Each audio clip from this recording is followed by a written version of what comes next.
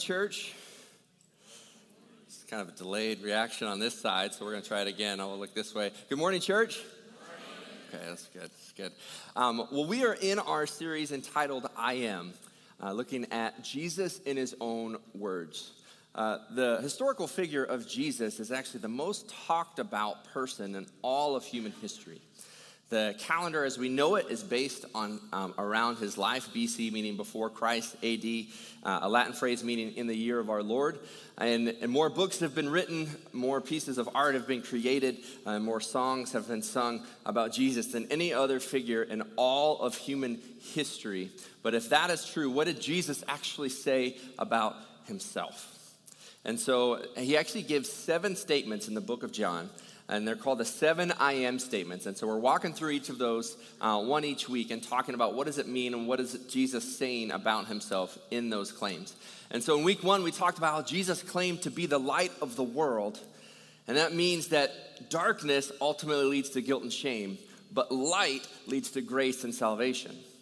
And then last week we talked about the idea of Jesus being the door, and how ultimately we find security and then our significance in Jesus. And so our security is not found in our situation, but our security is found in our Savior.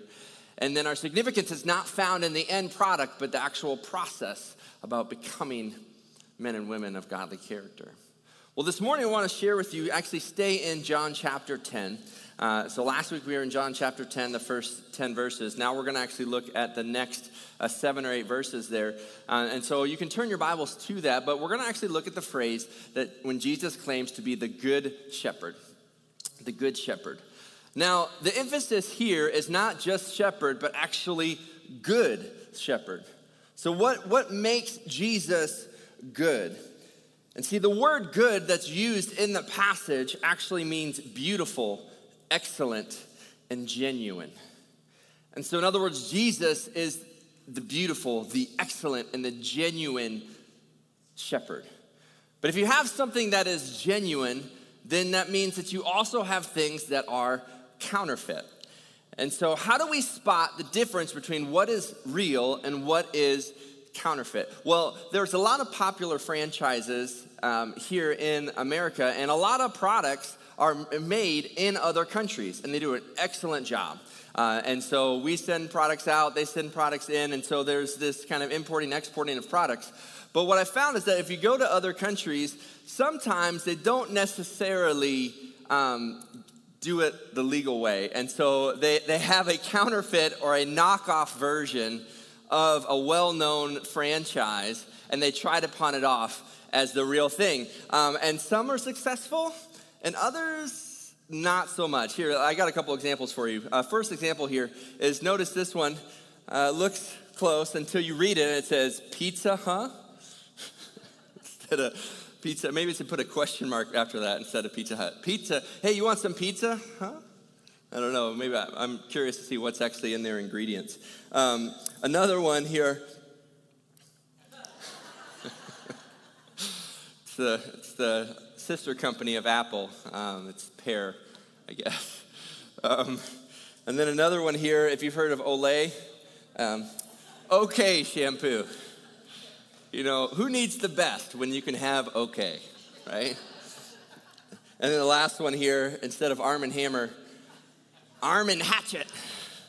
Arm & Hatchet baking soda. So these are good products. Well, so I want to take time, and as we read this passage, I want to talk about the difference between counterfeit and then the real thing. And Jesus is going to call himself the Good Shepherd in John chapter 10, and then he's going to describe how can you know that he is the real thing, the genuine, the authentic shepherd of God and of his people. Well, if you have your Bibles, you can open up John chapter 10, but also want to encourage you that if you do not own a Bible, we actually have some nice brand new leather Bibles out at the front table here. That's like another gift for you guys. And so we want you to have a Bible. And so if you don't own one, at the end of the service here, you can grab one on your way out, and then you can actually bring that back with you this next service. And it's yours to keep. So if you have a Bible, open up to John chapter 10. Jesus is speaking, and then in verse 11, let's pick up the story. Jesus says, I am the good shepherd. The good shepherd lays down his life for the sheep. He who is a hired hand and not a shepherd, who does not own the sheep, sees a wolf coming and leaves the sheep and flees. And the wolf snatches them and scatters them. He flees because he is a hired hand and cares nothing for the sheep. But I am the good shepherd. I know my own, and my own know me. Just as the Father knows me, and I know the Father, I lay down my life for the sheep. And I have other sheep that are not in this fold. I must bring them also, and they will listen to my voice. So there will be one flock and one shepherd. For this reason the Father loves me, because I lay down my life that I might take it up again. No one takes it from me, but I lay it down of my own accord. I have authority to lay it down, and I have the authority to take it up again. This charge I have received from my Father. Now, if we were to continue reading on, basically what Jesus is saying here, that he is claiming to be God. If you ever hear somebody saying that Jesus never actually claims to be God, you can actually take them to John chapter 10, because he says that I am the door, I am the good shepherd. And then actually a little bit later in that chapter, in verse 30, he says, I and the Father are one. I and the Father are equal. And so Jesus, in fact, does claim to be God. And so what does that mean? Well, he actually talks about the difference between just a hired hand, a hired worker, a hired babysitter of the sheep, and then the shepherd. And you can tell the difference between someone who is just a hired help and someone who is the shepherd of the sheep, because willingness to lay their life down. So someone that is a hired hand watching over, someone who is a babysitter, okay, watching the kiddos, when they see trouble coming, when they see wolves enter, like, I'm not getting paid enough. See ya, right? And maybe there's like 100 sheep and you come back and they count there's 99 because a wolf ate one. If I'm the hired hand, I'm probably just going to try to convince the owner that he only had 99 in the first place. Like if I see a giant animal going after a smaller animal, I will feel bad, but I don't know if I'm going to get in the way of a lion, a bear, or a wolf coming in to attack a sheep. But it's because it's like, well, they're not mine. They're not my sheep. I'm hired, I'm paid to do a job, but they're not mine. I'm not going to risk my life. When the risk is higher, okay, then the life worth saving, and I'm like, nope, I'm out. But notice the difference between Jesus, who is the good shepherd. So a hired hand flees in time of trouble, but the good shepherd actually jumps into that and actually fends off and actually defeats them and saves the sheep. Because to the shepherd, the life is always worth the risk. To a hired hand, once the risk gets higher than that, then they're out. Sometimes in religion you see that too. It's like, well, I'll come if it's convenient. I'll do this if it's convenient. But as soon as the risk goes beyond my inconvenience or my comfort level, or as soon as there's a risk at hand, I'm like, I'm out. But the good shepherd, because he loves the sheep, he owns the sheep, he is the leader of them, it's not a question of if, it's just an action of how. And so the difference we have here is this great picture. Actually, one of the most quoted scriptures in all of the Bible is Psalm 23. And Psalm 23 is actually one of the most commonly quoted passages. You see this crocheted on pillows and put online and things there, but it actually is a depiction of shepherds. And so Jesus, speaking to a Jewish audience, would know this passage pretty well. And here you have the author, you have David writing this in Psalm 23, and he says this: "The Lord is my shepherd, I shall not want. He makes me lie down in green pastures. He leads me beside still waters. He restores my soul. He leads me in paths of righteousness for his name's sake. And even though I walk through the valley of the shadow of death, I will fear no evil, for you are with me. Your rod and your staff, they comfort me. You prepare a table before me in the presence of my enemies. You anoint my head with oil. My cup overflows. Surely goodness and mercy shall follow me all the days of my life, and I shall dwell in the house of the Lord forever. Everything in this passage is just this uplifting, incredible message, this idea that he leads me, that I shall not want. I think it's interesting, he says, he makes me lie down in green pastures. That shows that as sheep, we don't necessarily follow. That you have to, if you've ever had to put a child down for a nap or bedtime, you understand that phrase, to make someone lie down. Like, no, lie down. But what is he forcing us to do? He's forcing us to recognize the green pastures and still waters that are right next to us. That he restores my soul, that he leads me in paths of righteousness. We tend to brush through the phrase, even though I walk through the valley of the shadow of death. But that means that you are surrounded by darkness and difficulty. But yet in the middle of that valley, that dark moment, that Jesus is there. And then he builds on that by saying that you prepare a table before me in the presence of my enemies. That is an incredible picture if you think about it. To be surrounded by enemies, but right there you have the opportunity to have a one-on-one feast with the Lord. He doesn't, understand this, he doesn't remove the enemies and the difficult situations around you, but rather he invites you to a feast in the middle of your mess. That when you feel like you are stressed and you're hurting and you are in worry and you're struggling and you have all kinds of issues and questions and like, man, finances are difficult, relationships are difficult, difficulty at my job, health is difficult, everything around, you're surrounded by enemies, whatever those enemies are, but yet right in that exact moment, Jesus is not afraid. In fact, he invites you to have a feast with him. But sadly, sometimes what we do is that we go to this feast with Jesus and then we ask him, we say, hey God, hey, do you mind if I let another person join us? And we take our worry and we say, hey, pull up a seat. If you start hearing that phrase that you're not good enough, that you're not gonna make it, and you start doubting, you start questioning, and you start getting bitter and angry, what you've done is that you've invited another person into that table. You've invited doubt into that table. When Jesus, the Good Shepherd, has prepared a meal, a feast before you, even in the presence of your enemies.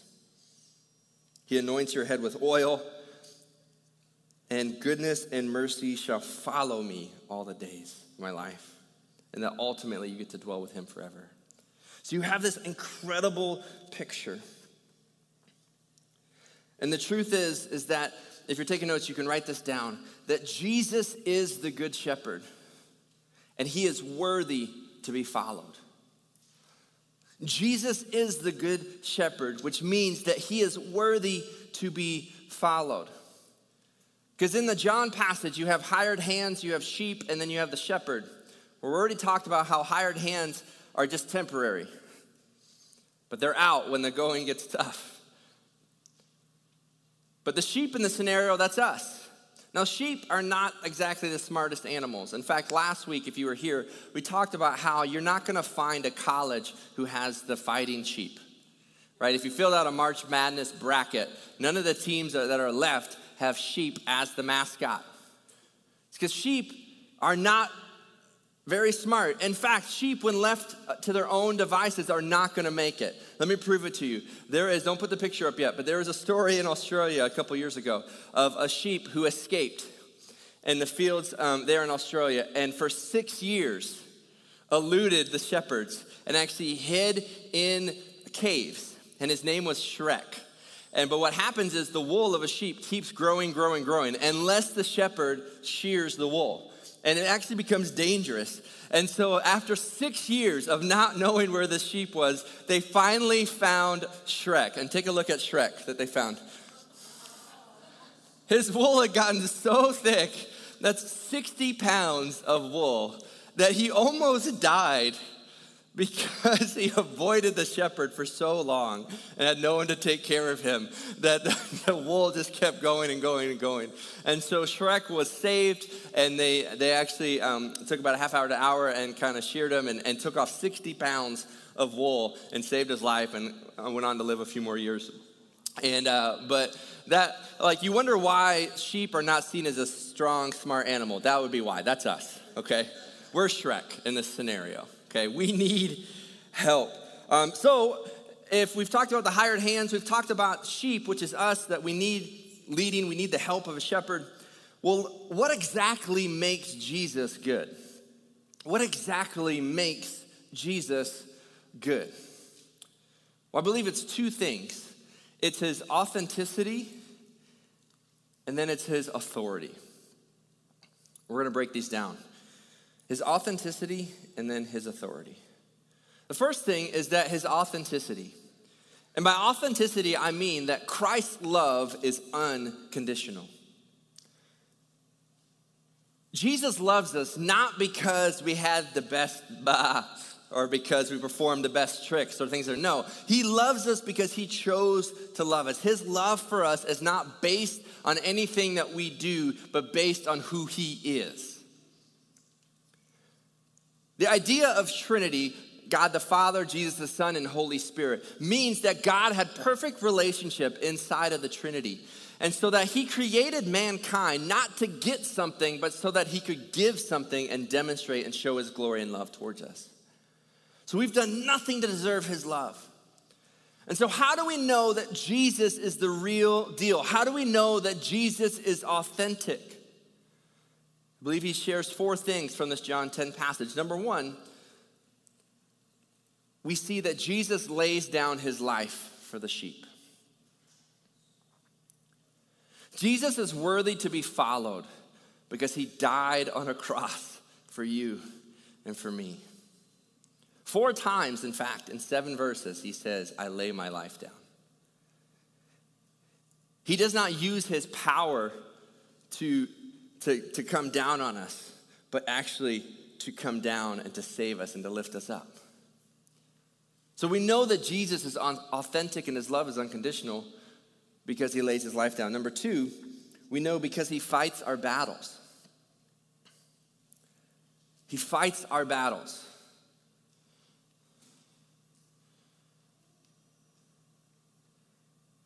Have you ever seen a fight break out in public before? I was actually on a mission trip.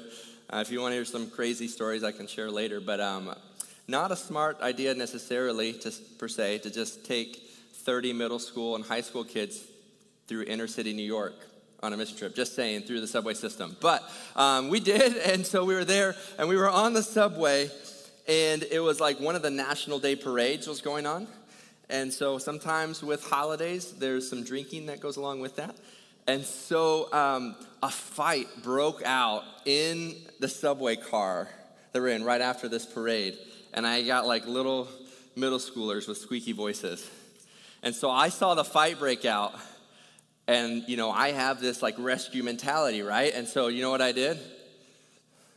I don't know them. That's what I did exactly. I wish I was like, yeah, I broke it up and saved it. I'm like, not my fight.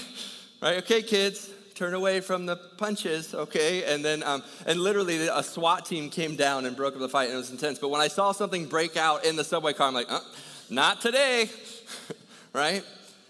But here's the thing. When Jesus sees the fights that we're going through, when he sees us under attack, there's never one moment where God goes, not today. He never, even when we get into our own mess, even when we pick the fight and we get into trouble, there's never a moment where Jesus looks at us and goes, not today. He enters our battles. And so we know that his love is unconditional. But thirdly, if you're taking notes, is that he knows us. He knows us. God is not some abstract idea that there's some being somewhere, but he's actually described as our Heavenly Father. And Jesus, it says that he knows, he calls the sheep by name. He knows us. But then lastly, Jesus is known by us. See, you can know somebody, but then they not know you. Like if you have a researcher or somebody, if you picture like test subjects, like they put them through an experiment and you have somebody on the other side of the glass. The person on the other side of the glass knows who's on the inside, but it's like a double-sided mirror. You don't know who's watching you. Sometimes I think we act like God is that way. That we believe that God is like somehow knows us, but we have no access, no interaction with him.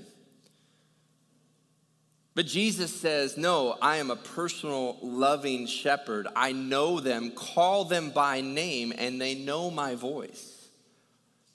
So this is much more like a spouse relationship or a parent-child relationship where you actually know and can hear the voice of God on a regular basis and draw near to him. And so we know that God's love is unconditional because he lays down his life. He fights our battles. He knows us and is known by us.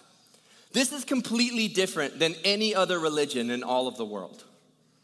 Any other religion has some type of higher being that creates the world, that then there's separation and there's judgment, and then you have to work as hard as you can to try to make your way back, and I may or may not let you in based on what you do. Christianity is completely different because we follow the Good Shepherd whose love is unconditional, and that's demonstrated by the fact that he lays his life down for us, he fights our battles, that he knows us and calls us by name, and then he says that he can be known by us and we can draw close to him. And that's why Christianity is described not as a religion, but as a relationship. Back in 2012, there was a guy named George Tyson. He was going for a walk with his son. He was about 60 years old. His son was heavily disabled, and he was about 30 years old. And he was going for a walk, and they turned the corner, and a car went speeding out of control, and it was heading right for his son. And without a second thought, he dove and pushed his disabled son out of the way right as the car came in. And the son was saved. But George Tyson that day lost his life. And he lost his life by throwing his body in front of a car and taking the place of his son who could not help himself and do that on his own. When someone loves unconditionally, that we're moved. And that's what Jesus did. We have impending judgment and sin and the weight of that coming barreling down right at us. And Jesus shoves us out of the way or even lifts us up. And it says in 2 Corinthians 5 that he who knew no sin became sin so that we could become the righteousness of him. You can trust and follow the Good Shepherd because he is authentic, he is real, because he lays his life down, because he fights our battles, because he knows you and you can know him. But also, Jesus is the Good Shepherd because he has authority, meaning that Christ's power is unbreakable. You see, we always talk about the fact that Jesus is the Good Shepherd and lays his life down for the sheep. But I never actually played that out until I got to the last verse, verse 18. He says, but I actually have the authority to take it up again.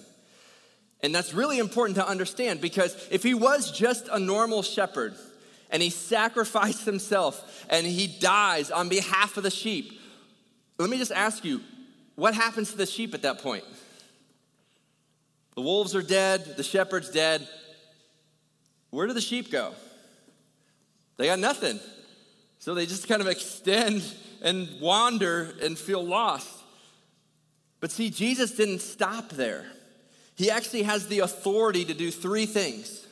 Number one, we already mentioned that Jesus has the authority or the power to lay down his life.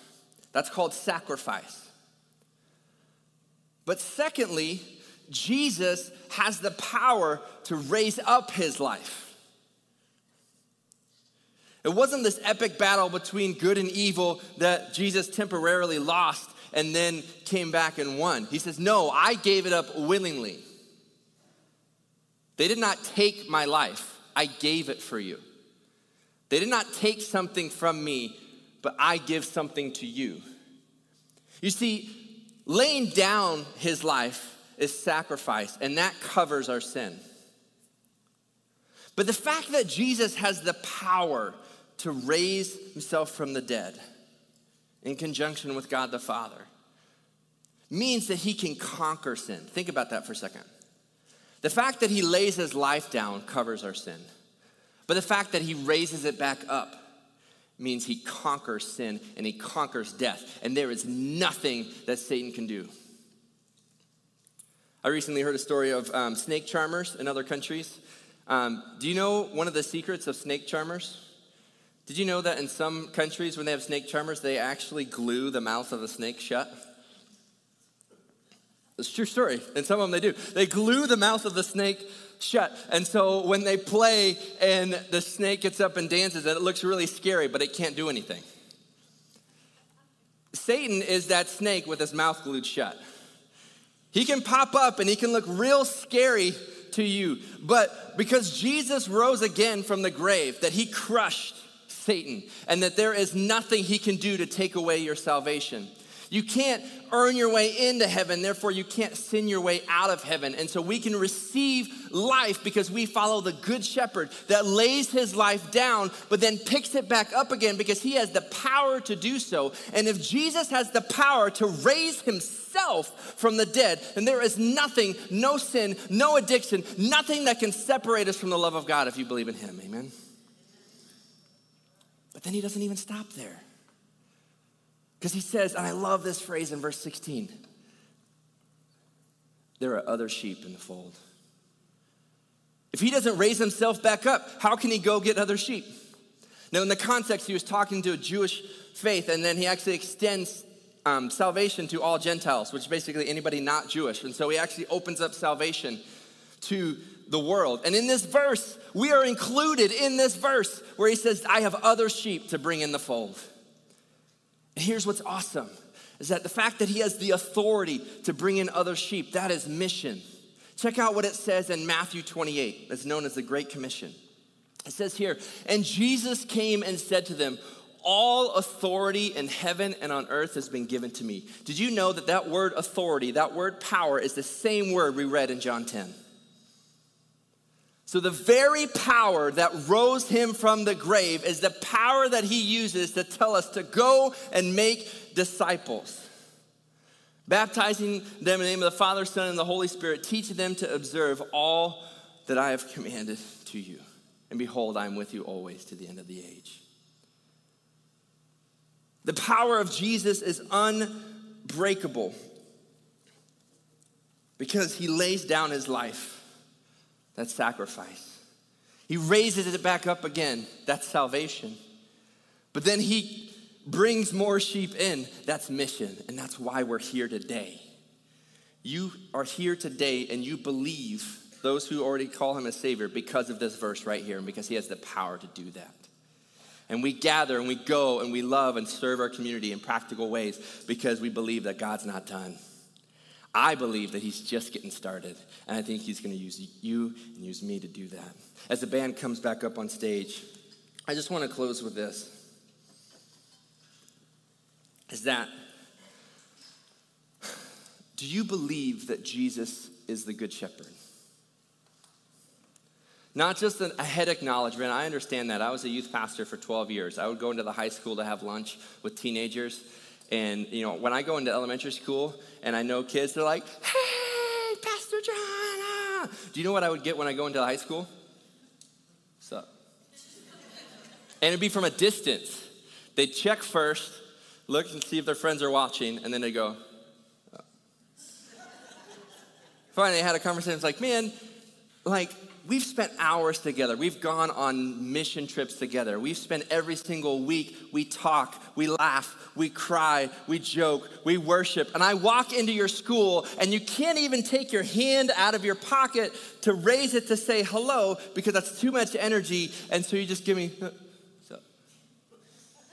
Like, do you have something in your neck? Are you wrong? Are you okay? Like what? And then after they would talk with their friends and then before they go to class, they'd run up and go, hey, how you doing? I'm like, oh, now you want to say hi. Okay. Here's the thing. Some of us, I think, do that with Jesus.